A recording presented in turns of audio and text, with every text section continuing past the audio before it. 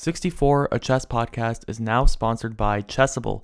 To learn more about Chessable and about my favorite courses there, go to chessable.com/64pod.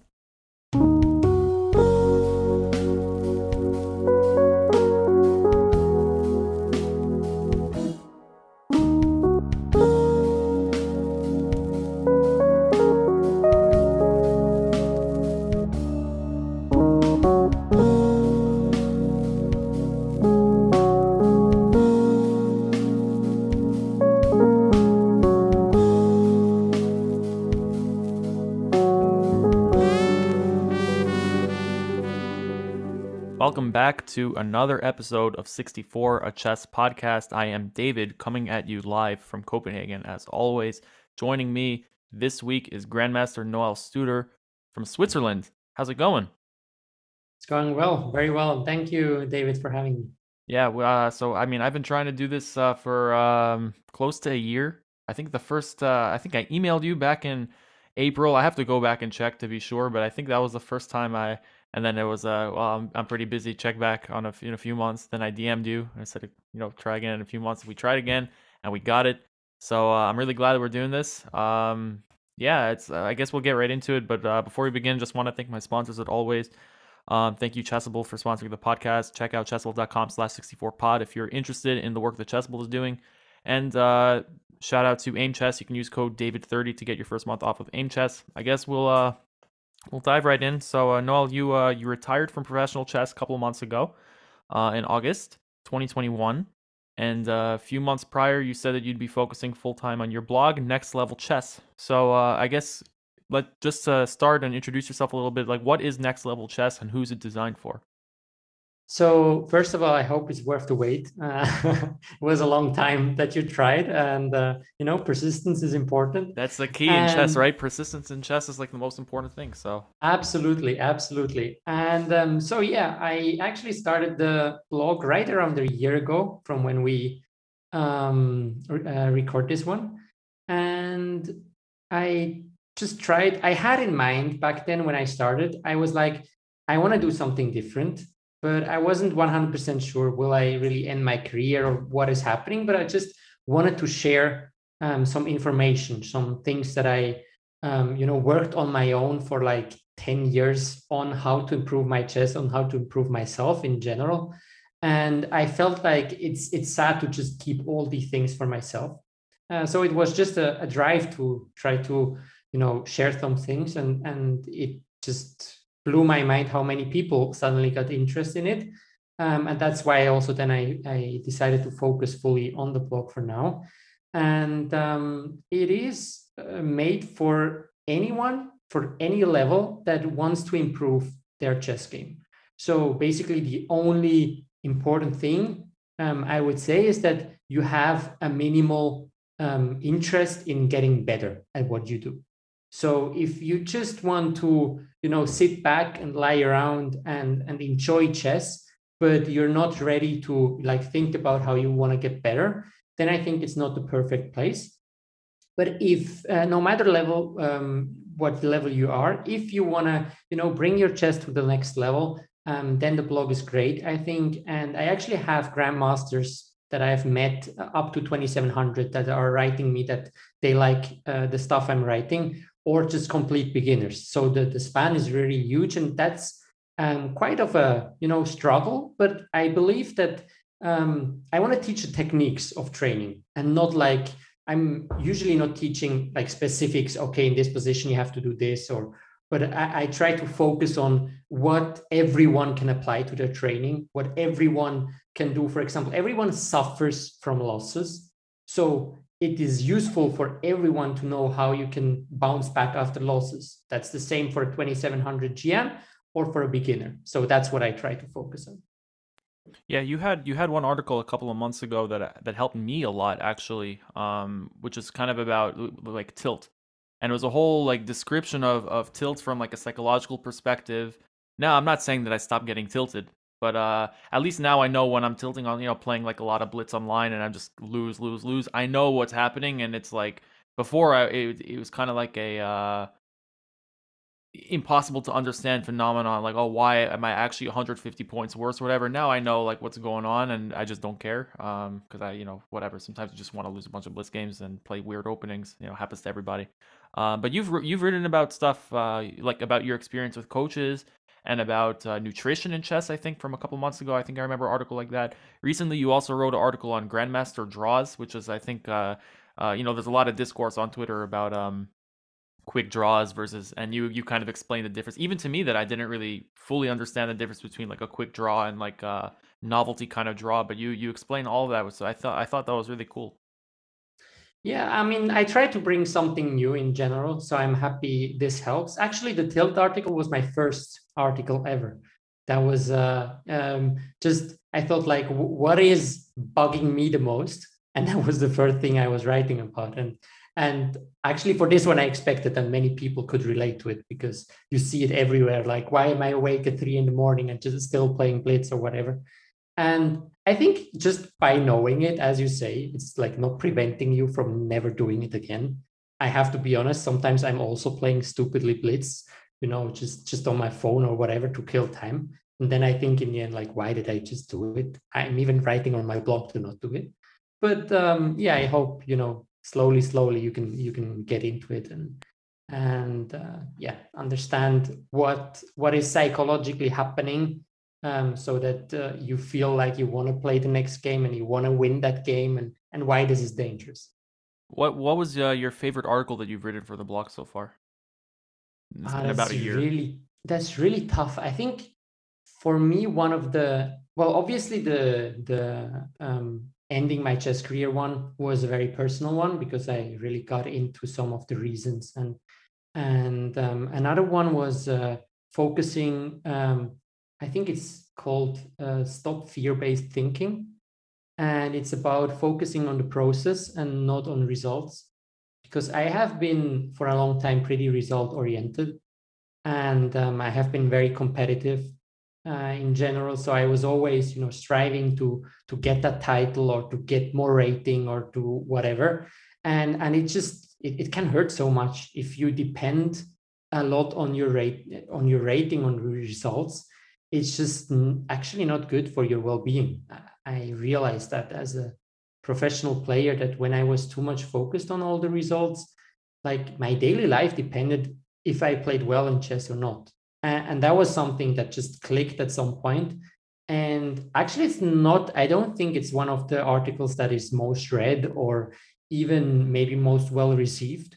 But I believe if somebody, reads this and is in the same situation or similar situation as me, I believe it can be something that can, change your life, and not only, you win 2 3 games more in chess, but it's something that, oh wow, it's a different way of looking at life. And for me it has been a great improvement.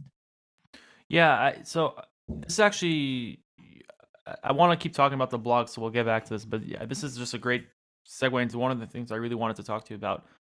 So you were the youngest grandmaster in Swiss history. I think at the age of 20, you got your grandmaster title, youngest in Swiss history. Switzerland does not have the most storied chess histories, I would say. There have been a lot of great tournaments that are played there. I think Korchnoi represented Switzerland for a long time after he defected, but otherwise, Switzerland's kind of been like not as present on the chess map, I would say. And you were a professional chess player, I guess, for from the time you must have been like around the IM to when you retired recently. So why I wanted to ask you about this is, one of the things that struck me the most reading your blog throughout the months is you talk about how you had to find your own sponsors.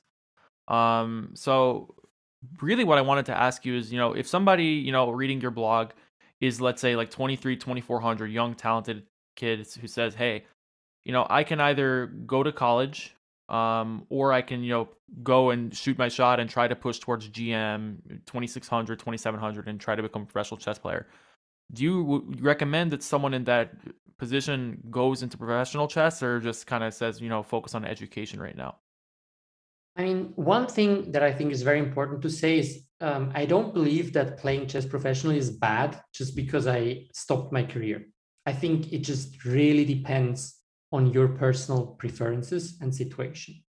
Another thing that I learned is that I think you should if you want to be a professional player, you should do it not just because you want to, maybe make some money with chess or reach a certain rating, but you should do it for the love of the game. Might sound, a cliche, but I think it's so important that you enjoy working on the game and enjoy going to tournaments, even if things go badly, because there will be hiccups. I think that's like number one thing to say. And then I always believe that if I want to be a professional player, I want to make money not by having to win tournaments, but by having sponsors. Because that just puts less pressure on myself. Like, I don't want to go to a tournament end of month and I know I can only pay my bills next month if I finished second or better. And so I think it is worth it to try to invest some time and energy in getting sponsors, or in, maybe having some talks, or finding some way of getting money otherwise than just by your results. But it is not easy. And I think it worked for me because I was close to number one already in Switzerland, or I was then Swiss champion in 2016 already. So if you're like in a huge country with a lot of strong players, obviously sponsoring will be much, much harder if you're, I just say, an average IM or GM even. So that matters a lot, where you're standing, at least in your region. Now, in your case, I mean, like, how did you even go to look for sponsors? Were you just kind of emailing people and saying, "Hey, I'm a number one or number two Swiss player, and I need help getting to tournaments," or like, what's kind of that kind of process? Yeah, actually, I was supported over the federation a bit, but just very slightly. And then I wanted to get some private sponsors, but it wasn't easy. In beginning, I really didn't know too much what I was doing. I tried to make some, nice PDF where I explained what I'm about to do and how you can reach people through me. But I wasn't much in media. I didn't have big social following, so it wasn't much about numbers, more about, the hope that I might get very strong one day. And then there was a coincidence that an uncle of a friend of mine who also played chess was a sports manager, and he searched for a chess player to try to get some sponsors. So then we worked together, and it obviously got easier, but it was still tough. But he had some contacts, and that's how I then got into some of the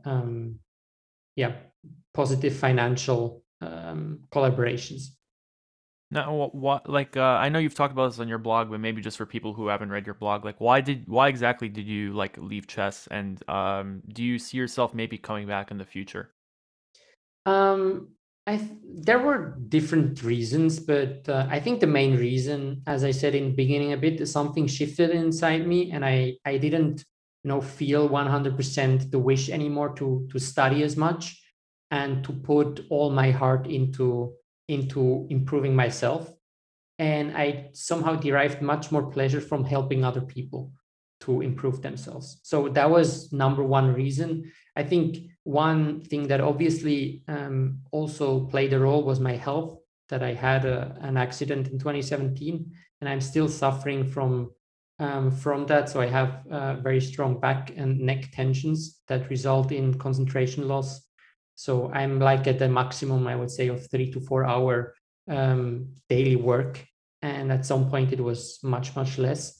So it was also in a way frustrating to try to work, try to train, but then concentration wasn't here. So, okay, let's try next day and so on. So it was a mixture of these, and then also a bit of frustration with the professional chess world, be it in Switzerland or internationally, that there are some things you just talked shortly about, the grandmaster draws, or don't believe there are many people that really have some big values in chess. So that's what I felt, that actually people that are playing chess for fun seem to be people much more that I would like to hang out with. And many professional players, I don't say everyone, but many professional players weren't really the people I wanted to hang out with. I was gonna ask you like about your thoughts on professional chess today because I mean, obviously, you said that if you want to be a professional chess player, you should look for ways to make money outside of chess. I know one of these ways is streaming. I know your girlfriend is a streamer, Alessia Santaramo. Someone else I'm trying to get on my podcast at some point. But yeah, so it's interesting to me how there are a lot of grandmasters who are maybe number one, number two in their country in Europe, who are making significantly less money than, quote unquote weaker players who are making, a killing like through streaming or through other things like lessons and stuff like that. So I guess like I wanted to just kind of expand a little bit on like your thoughts on kind of like what like the state of professional chess like in 2022 and what you think needs to be like better. Yeah, I mean, it's like professional chess. I always try to differ between professional chess and people that earn their living with chess, because I don't see streamers as professional chess players in general. And I saw myself as a professional chess player because the money I got from sponsors was because I tried to, compete. So I think it's very important to understand for also many strong players out there that people that stream, they are paid because they are entertaining and they're fun to watch. And it's completely different thing than if you play professionally at tournaments. So I think there are actually many grandmasters that get jealous of streamers that are so bad or whatever they say, and but they earn much more. But I think it's just important to see that it's just a different business model. Like it has nothing to do with you, and it is just because these people are entertaining and understand how communities work. So I think that's also just always a plus for everyone in the chess world. The more streamers there are, the more people will join chess, the more people will also watch professional events, and the more sponsors will come in. So that's positive. um, Obviously for people that are just playing chess, I think COVID was extremely hard. And now we have a situation, the war going on in Ukraine, which is obviously for everyone affected, just absolutely horrible.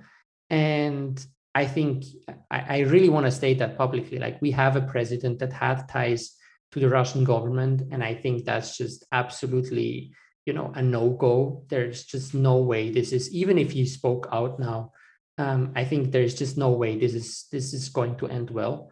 So yeah, I think we are not in a great situation, but there are actually, shout out to many private people and private companies that try to bring chess to the next level. I think Play Magnus Group, chess.com.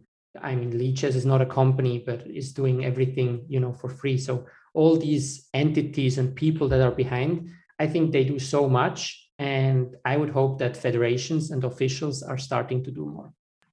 Do you think that that online chess is the future? That's such a difficult question. I think it has a future. It absolutely has a future. But I don't think that, like, at some point we won't have over the board chess anymore and there will be only online chess. But I see online chess also through the lens of entertainment. I think there will be, more and more blitz and rapid tournaments. But you can also see that with this, all these tours and so on, at least for me, and I read for some people as well, that it gets a bit boring after having like 10 tournaments with the same guys and the same formats. So I don't believe that online chess has like the bandwidth or the strength to just be the chess of the future, let's say. I think there is some place for OTB, but I think the question is how, like, would it maybe be smarter for us to just have an online chess federation and a chess federation, just to divide these two things? Or what is the smartest way of bringing both of them together under one federation, under one hat? That's one of the big questions, I think, for the future.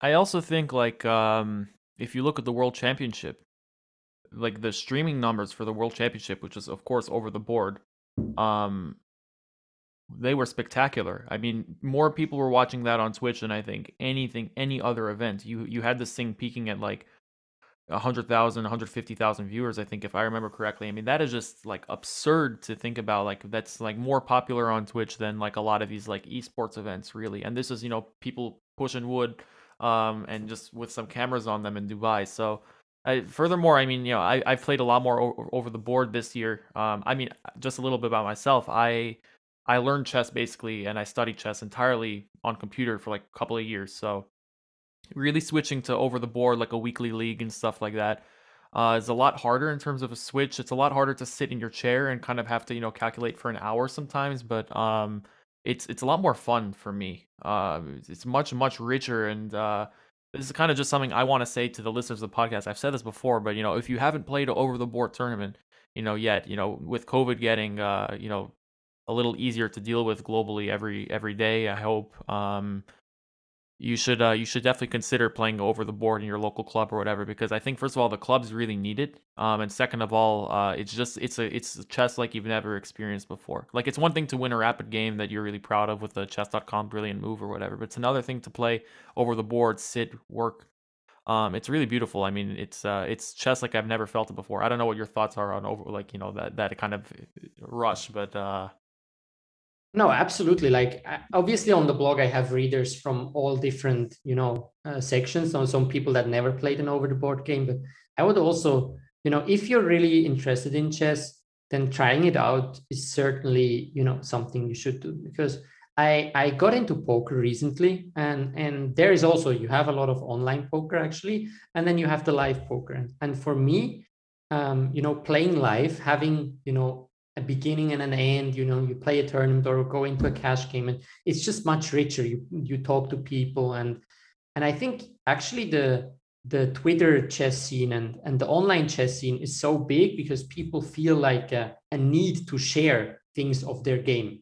Like, just sitting at home and playing your own game and not sharing it with anyone is like not as rich, as you say, as going somewhere maybe with your friends. You're traveling to a team league, and then you eat dinner afterwards together, you analyze the game. Like, it's a whole different thing, and I think it brings the hobby to a next level.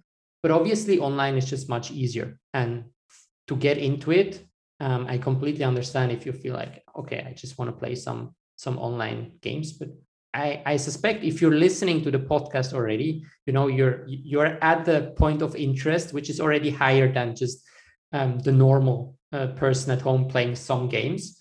So I think over the board chess would probably be something for you. And just you mentioned the league. Like, I'm in a league. I myself am over the board rating. I don't have an official over the board rating in Denmark, but I would assume somewhere between like 16 and 1800. That's like the division that I'm in for the league anyway. And yeah, like you said, like being able to just grab drinks with your teammates after, analyze the game, or like at the club. I mean, you don't have anything like that in America. So that's something that I kind of hope that will change. Now that there's been such an explosion of interest, because in general, I think, and I don't know what this was like for you in Switzerland, because like we said, I think Switzerland doesn't have really the same kind of history with chess as like a place like France or Germany, let's say. Nevertheless, though, I mean, I don't know how it is in Switzerland, but like even in Denmark, which also doesn't really have such a long chess history aside from like Bent Larsen and Peter Heine Nielsen. Not saying there aren't many great Danish players, there are, but yeah, the Danish league, just being able to, a player basically of any level being able to play competitive chess like with a team, like with friends, travel across Copenhagen and beyond. I think that's like really cool, and it really makes the hobby feel so much more meaningful than to like like just playing some blitz games like late at night. Like, it really takes the hobby to the next level. Yeah, absolutely. And actually, I would say that I would never have been a professional chess player without, these experiences as a young kid. I mean, I can remember when I started, I qualified the first time for the Swiss Championship when I was 11, and because one guy then couldn't go to the European Championship, I was selected to go there as well. So I was like 11, and that time my dad traveled with me, but with a lot of like-minded young guys. And then the next year I was 12 and something, and I played my first event internationally without my parents, without anyone, just, national coach and some young kids. And that's what also was big part of the experience of playing chess, as a kid. Just so fun to travel with all these people and experiencing different cultures and being able to travel around and miss 2 weeks of school to just go to play chess. I mean, that was just amazing. And I think there are certainly perks of online chess. Like, I can imagine, for now I could imagine actually more playing from home and playing some tournaments on my schedule, rather than having to travel around. But as a kid, it was just super exciting and very nice. I also think like I've definitely figured out like how to, let's say, study openings and how to make that, like, if I want to learn an opening now, I'll buy the Chessable course, and I'll go through the lines, and then I'll just open up some blitz games, and I'll just as often as I can get that, I'll play like sometimes like 20 blitz games in a day, and as often as I could just get that. So I feel like maybe 20 years ago, if you wanted to like learn an opening, you're practicing over the board, and you're really trying to kind of make the lines work and memorize the lines. And now it's just like, you log in, play a bunch of games, get the experience, and you already can start to get the feel for these kinds of positions like so much more immediately. So yeah, but I mean, in general, I think that like also like the way you distinguish between like a professional chess, so to speak, it's kind of like, you know, somebody like, let's say in football, or I guess for my American listeners, soccer. There are soccer players in leagues all over the world, and then there are also these guys on YouTube who do like the freestyling and stuff like that. I know you had some experience actually playing football as a kid as well. I read your about me. But a lot of these guys who do freestyling on YouTube or whatever, they do it for entertainment, and they can make more money than a lot of professional players sometimes, like just through ads and stuff like that. But I guess you need both, because you have people generating interest, and you also like, but for me, I'm always praying that we just get more like interest in top level chess. I'm saying this just as a chess fan. Like, it's nice to know that like there's kind of this succession for 100 years from like, Steinitz to well, I guess Steinitz was the first champion. Yep. Yeah, so from Steinitz to Carlsen, there's this mostly unbroken lineage of champions, and yeah. No, I mean, there is a great history of competitive chess, but as you said, it's something that complements each other, and some players, I think, don't understand that because it's not like there is, let's say, just 500 million euros in chess overall, every year, and we have to split it up. And if a streamer gets some of it, then the professional player gets less of it. Like, this is a very fixed and closed mindset, but actually growth is happening crazily in chess. And if you even see how many, since I started the blog, I started also researching how many sites there are that live from giving chess lessons or selling courses or whatever, and it's just insane. So you start to understand that there's so many people that offer something, or that want to buy something and want to invest money into chess, that I shouldn't be angry at somebody selling more than me, but I can, look at them and say, oh my God, that's so cool. I believe their product is not that great, and they already make so much revenue. That means is that people want to spend money on chess. And if you can even do it better than them, well, then you just earn even more. So it's amazing for everyone in chess, to see how much money these people are ready to pay. Because if you think that the standard chess viewer never pays anything on a course, well, it's very unlikely that sponsors will pay a lot to acquire those customers if they aren't ready to pay some money. But if on the other side, these people, they buy courses, they listen to podcasts, they subscribe to newsletters, they do all these things, then obviously top level tournaments will have a much easier time saying like, there are so many people watching that actually like to pay good money for quality products. So sponsor us. And I think that makes already a huge difference. And some people maybe are a bit short-sighted in that view, but I really, really cannot stress enough that it's just very positive for everyone if more people and more money gets into chess. So why isn't there more money at top level chess? I mean, if we look at the World Championship prize fund, I think it was something like about $2 million. Actually, like I talked about this on my last episode, but like the three main sponsors I think were like Algorand, Gazprom, and Fasangro, which are all like the oligarch companies from Russia. So we may never see them in a World Championship match for like a long time. I don't know how this sanction stuff is going to end or how long it's going to last, but I mean, I think that's a little kind of a fun detail that the World Championship is basically fully like Russian funded.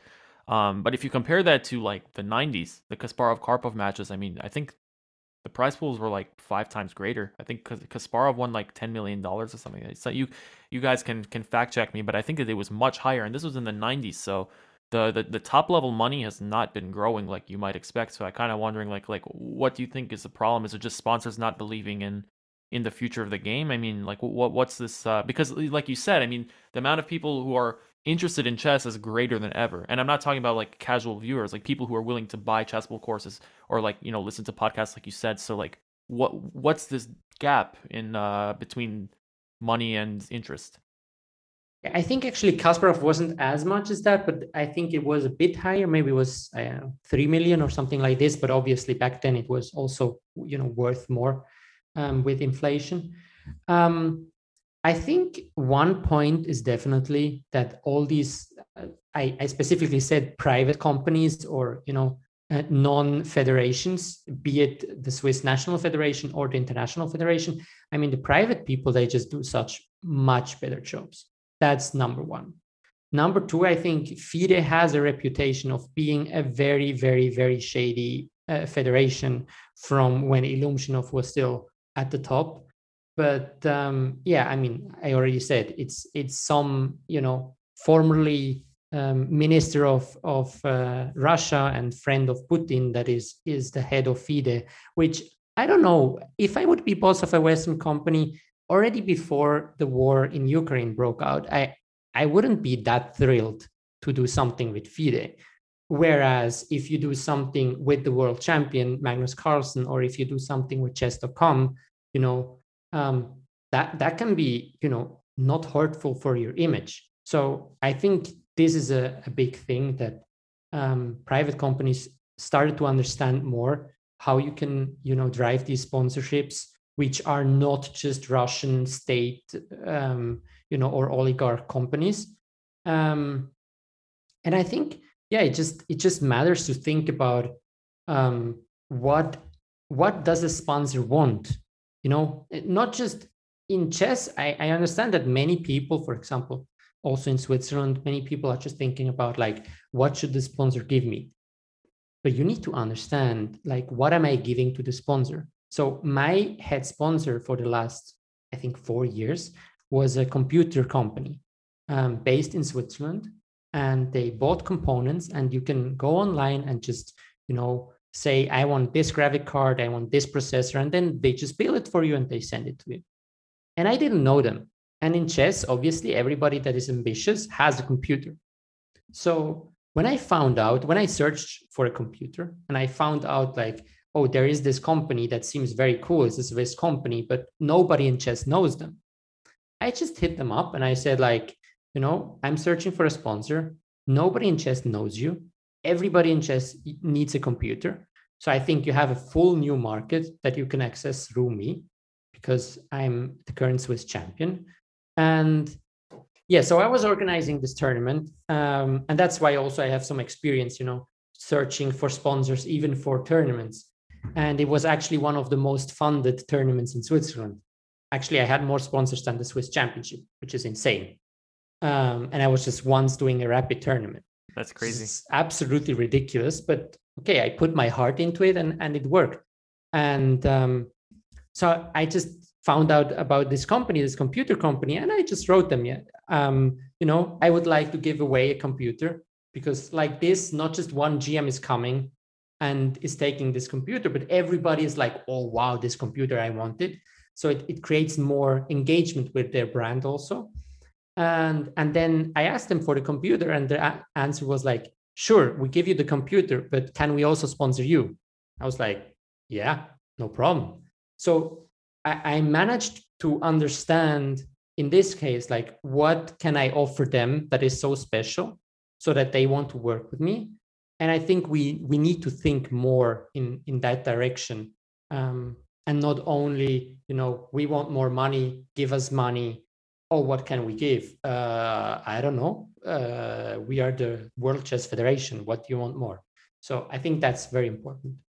So what do you think about these like NFT chess projects? I know that there's been some streamers and top players like with this like Immortal Game NFT project. I think they have a tournament today, like because that's also potentially a lot of money. But I'm not against NFTs at all or against crypto, but I know that there's some people in the chess world who also say this is shady. This is, this is like dirty money or this is like a scam or whatever. So but it is potential like just for growth in a different like I guess the so-called metaverse. I think we've seen a lot of sponsorship coming actually from the crypto and NFT scene. I think Coinbase was a huge sponsor, and maybe also others. I actually find crypto and NFT extremely interesting. I would say I'm like 1200 in that, or maybe 1500 in that scene. So like I understand what it is. I understand some of the applications and some of the positive effects, but I also understand that it can look very shady. And in general, I believe it is important that also people that represent the company, they really think about like they test that company and they get a feeling if that's the right thing to do. I think that's another problem that we have, that many people, that might sound a bit negative, but are just sellouts. They'll just, whoever will give them money, they will just take it. And that might be short term smart because you don't have many offers, so you just take whatever. But, as soon as somebody thinks that you're a sellout, nobody wants to sponsor you anymore. Because even if then suddenly you have a great company, well, people don't trust you anymore. They will not buy whatever you recommend. So I think we have to be careful with that. In that specific case, I don't have enough information on the company to, say anything, but what I've seen seemed quite legit. And I think it's something you can use also without having to pay anything. So I think it could be interesting. But yeah, in general, I think many players and maybe also companies, they think a bit too few. Maybe if it's, the right thing to get sponsored by this company. For example, also FIDE with the breast implant sponsors. Oh yeah, I Like, mean, I jeez. mean, sure, like if I have a big company and I'm sponsored next to a breast implant company for a female tournament, I mean, F you, I will never pay you a cent. You can Right. even pay me to be next to this company because like FIDE was all like, well, it's for women's health and blah, blah, blah. And you just go on their webpage and it's just like, make your boobs bigger. It looks better. And so, yeah, I mean, I think it's just so much short-term thinking, but nobody really has a plan for how to build, long-term something that really works, and that, you have something that is valuable and something that people love, a sponsor that people love, and not just a sponsor that people pay, or that the sponsor pays for and people are like, yeah, okay, they get paid, so I watch the ad. I think that's also very important.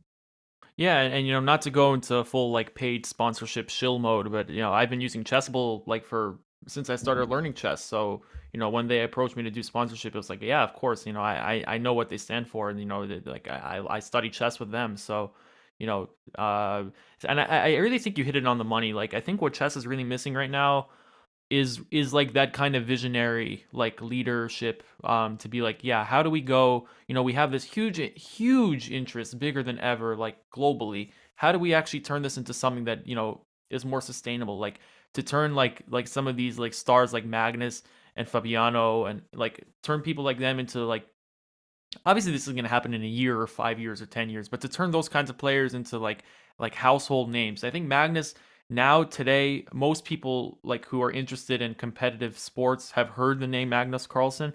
But aside from him, I mean, there's so many interesting personalities in chess, so many people who with comparable levels of talent, like Ali Reza, for example. And you know, I would really hope that in the next like 10 to 20 years, like all the interests that like professional, like in professional chess specifically, can turn into something that more people are watching, more people are following. Like that's something that I personally really want to see, because just like you said, it all comes back down to the from like the bottom feeds the top, and then the top will come and give back. So like it just is kind of upsetting to me, like when you look at FIDE, and even like for Kovic, for all the things and his ties to Putin, I actually think was a pretty good FIDE president, all things considered, if you compare him to Imjinov or some of these other guys like Kapamanis. Um, but I would really like. I guess this is actually something another thing I wanted to ask you, because the Olympiad has been announced that it's going to be in Chennai, fully paid for by the Tamil Nadu government, India. So it's going to be in India. First of all, so I was curious, like, what do you think about about this news, like Olympiad coming to India? But you see, like this government was willing to pay basically like 10 million US dollars, or the equivalent, to host the Olympiad and to bring like a bunch of people from all over the world. Like that's like, I think, very promising to me, because let's say America never would have done that. Yeah, again, I'm not following chess news as much because you might have understood that like things like this Preston plant sponsorship or whatever, just drive me crazy. But I try to stay positive on the blog. I actually made an article, and some people were like, "Yeah, we understand that you're doing it, but this was our place where it was about positivity in chess and not all this drama. And now you bring the drama also here." So I try to stay away. I don't follow anyone on Twitter anymore. So I just stay away from all the chess drama on Twitter. Oh, that's pretty good though, actually. You haven't missed much, except like Karyakin. You haven't missed anything else, actually. Yeah, whatever there is always, right? I mean, I just understood that I couldn't. So when I saw something, I just couldn't stop myself anymore from or some talks about prearranged draws or whatever, and I just tried to look on some of the positives. Um, I mean, it's certainly good that it's not in Russia anymore. I think that is very, very important. Um, I don't know too much about the situation in India, the political situation in India, how I would say trustworthy the government is, or how why they can pay such sums. But obviously in India there is a huge chess boom, and they seem to be ready to pay for it. I just know an anecdote from a Western European country. I try to keep it as anonymous as possible because I have a source that wouldn't like to be stated in public. But there was a Western European country that wanted to, for some anniversary of their chess federation, they wanted to host the World Rapid and Blitz actually, and this this person just told me that the how FIDE acted and what they wanted was just absolutely ridiculous. Like they just said, as long as they act like this, no Western organizer will ever do a FIDE event, because they had unrealistic demands for like also rooms, for officials and whatever, and just such short-term notice. I mean, you might know that the World Rapid and Blitz is usually, they say in November that it happens in December. And a Western European country, you need to have a plan for like in 3 years. If Switzerland would like to organize this, we would decide maybe for 2025 now. So if you just plan from, in 3 months we have that event, then obviously you will only have, countries where either some party in the government can basically decide, or even more shady countries, or like Russia, for example, where just Putin wants it, Putin gets it, or whatever. Yeah. So I think you need to professionalize also in that manner in order to attract companies and organizers that would then attract other sponsors that you would like to see. But you can't just plan 2 months in advance. I'm wondering now, like something popped into my, so Just keeping this going with FIDE, do you think that maybe there should be like a rival organization to FIDE today? There was something like this that Kasparov tried. It didn't really work, but I mean, circumstances are kind of different. I know that some people have said that maybe chess players should unionize to get like better money. I don't know what your thoughts are on that. I think for the moment, and that's why also, for example, I organized my own tournament.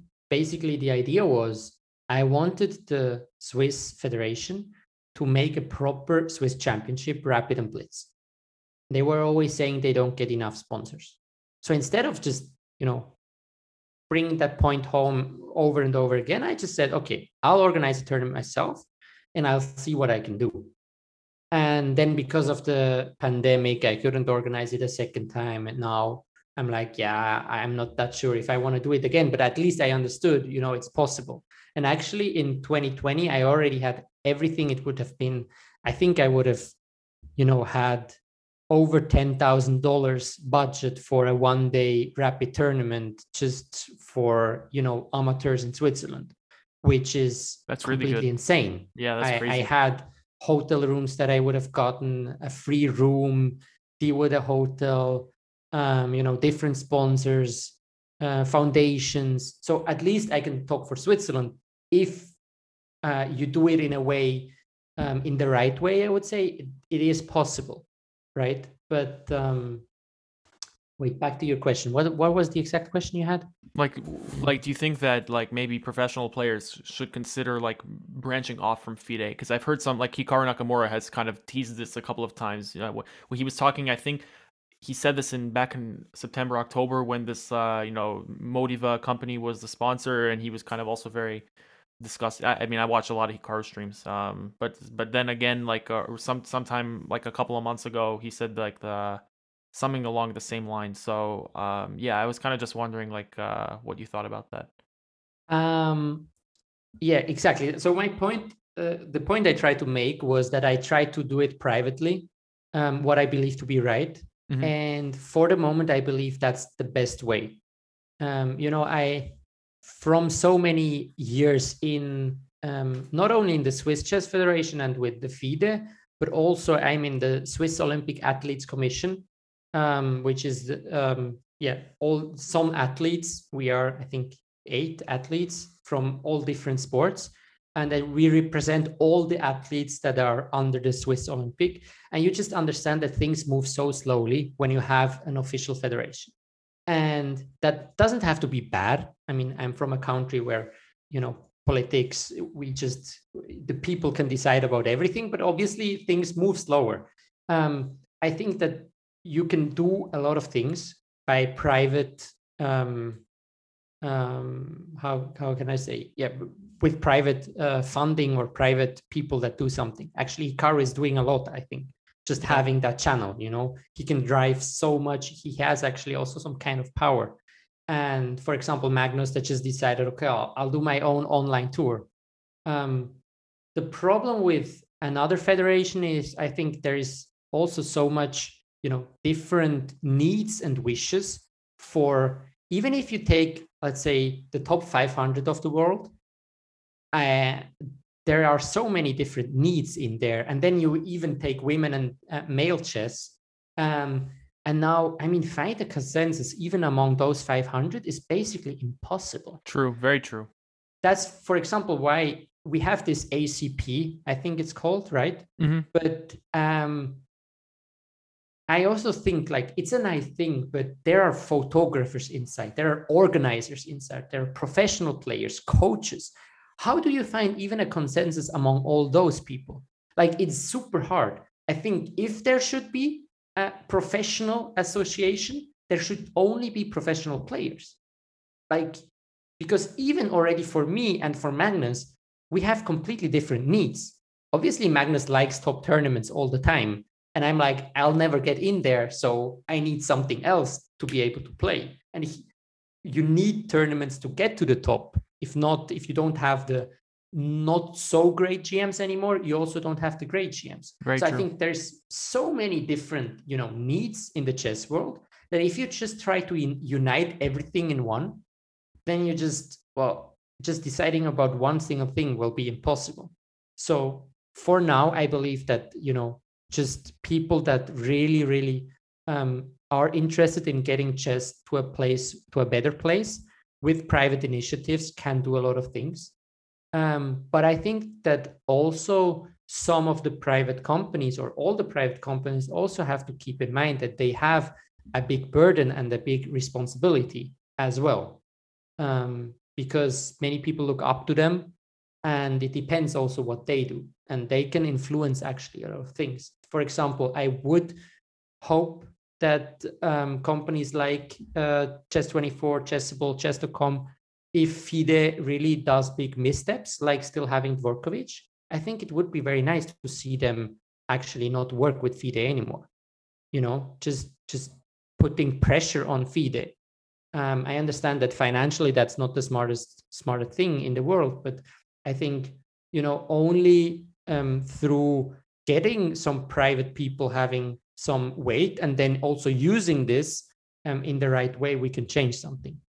I also like if you talk about like Chess24 or Chess.com, obviously they're rivals, but like just kind of talking about as a whole, they are in a way, it's easier to hold them accountable than something like FIDE, because FIDE has all these connections to governments or whatever, and you can find the email of Danny Renge, like, and just email him if you're upset with something. If you want to put pressure on a guy like that, you can. Not saying you should. Danny Renge, by all accounts, he's like a very nice guy.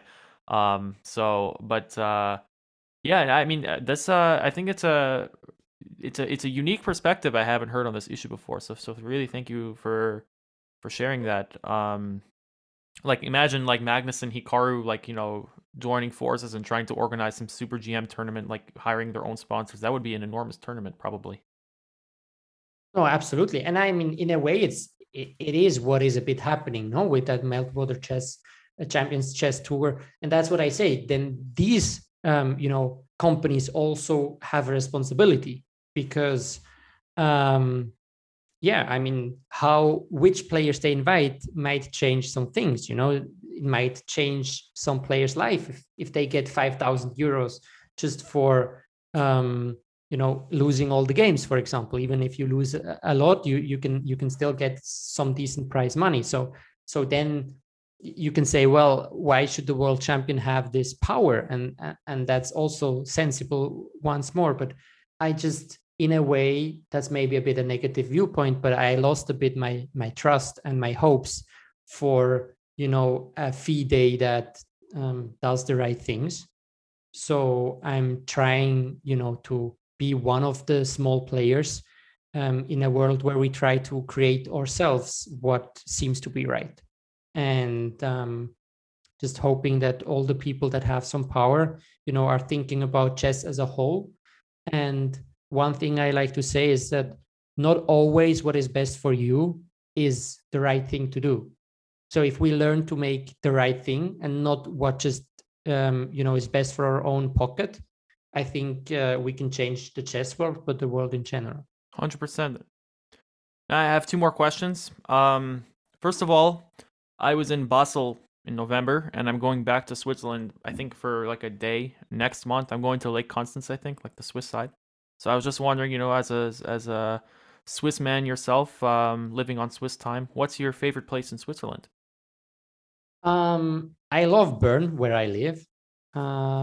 It's just the river and the city, and you're so close to nature, and it's just the right size for me. It's like, I don't know, 160,000 people, maybe something like that. Oh, so wow. it's like a city, but it's cute for probably at least most Americans listening. And then another one that is very beautiful is Lucerne, actually. Lucerne is really a beautiful city that has a lake basically in the city, and it has mountains as well, very close. And yeah, I would say it has everything you need. So if you want to visit cities, I would recommend Lucerne and Bern. Very nice. Yeah, I'm only in Europe for a few more months, so thank you for the recommendations. The last Oh, thing I'm gonna wow. ask you, You're leaving Europe, yeah?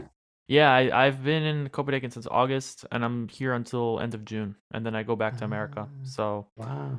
It's been lovely. I mean, I love it in Europe. I think the chess culture here is way better than in America. I think I've learned a lot about, hopefully stuff I can bring back to America and try to help fix. Because like for example, like the kind of like the chess leagues. All as far as I can tell, I mean, I live in New York City, and we have the Marshall Chess Club. Love the Marshall Chess Club, but I don't really think they host anything like that in New York City, and I don't see why that's the case when there's so many chess players in New York, or so many people that could be chess players. So, like, that's something that's very upsetting to me personally, that there aren't more like league competitions. Like when you think about soccer and basketball, how many independent like competitive leagues, if you want to just play basketball with your friends for money, like on the weekends, like why we can't have that for chess in New York City in like some kind of United States Chess Federation like regulated way is kind of absurd to me. So, and maybe I'm wrong, and maybe one of my listeners can like email me or Twitter DM me and yell at me for being dumb, but I'm pretty sure like there's really nothing like that aside from these like team leagues. Like I'm talking about like the team championships, like that happen once a year. Um, yeah, but the last thing I wanted to just ask you, just kind of to wrap up the podcast episode, is just you've been doing this blog obviously for about a year. What's something you're excited for your blog in the future? I'm really excited to start doing video courses. So I have been working on it for a while. I took that sabbatical. That's why, it took quite a while. But just this morning, I was working again, on all the things I want to put in my first course, which is about how to study chess effectively. And yeah, I'm really looking forward to bring that out to people. And another thing is I would love to at some point get some few students, just to work more really with people and understand what is really their problem, and how can I help most. And yeah, that's two things I really look forward to. And but yeah, with the students, I will definitely wait until I'm 100% healthy again, because it's tough for me to schedule appointments if you're not sure if you can focus fully or not. So it's always a bit of a hustle. It's good that I can work for myself. But when I will be fully fit again, hopefully by the end of this year, I will try to take on some students from different levels, and then just honing the craft of helping people. I think that's a big thing for me. I mean, I'm wishing you the best for your health, of course, and but I'm glad you're going to be doing video. I know you have somewhere on your on your blog that you've mentioned that you have some kind of like you have some social anxiety, but I actually think you're very well spoken, and this was really a pleasure. I really enjoy this conversation. So anytime you want to plug something on a podcast, feel free to come back and just DM me, and we can make it work. Because I mean, I really enjoyed learning from you about chess. So yeah, guys, check out Noel's blog. It's nextlevelchess.blog, I believe. You have a newsletter, so you can be updated with everything. Which I think it's a great newsletter to follow. If you want some more chess in your digest, and otherwise, I want to thank you all for listening to this episode of the podcast. Check us out on Twitter at 64pod. Noel, your Twitter's I just think your name, right? It's like at Noel Studer, right? Exactly, I believe so. Yep. So, follow Noel on Twitter. And yeah, thanks to Chessable as always for sponsoring the podcast. If you want to learn more about my favorite Chessable courses, chessable.com/64pod. Shout out to Aim Chess as always for being a sponsor. The code David30 for your first month, 30% off with Aim Chess. And lastly, I want to thank my Patreon subscribers, specifically Paul Harbright, my platinum patron. If you guys want to support the podcast financially, for as little as $1 a month, check us out, patreon.com/64podcast. This was a pleasure. Noel, we'll talk again, and really thanks so much for coming on. It was well worth the wait, so I hope we do it again. It was my pleasure. See ya, David. See you, Noel, and see you guys next week.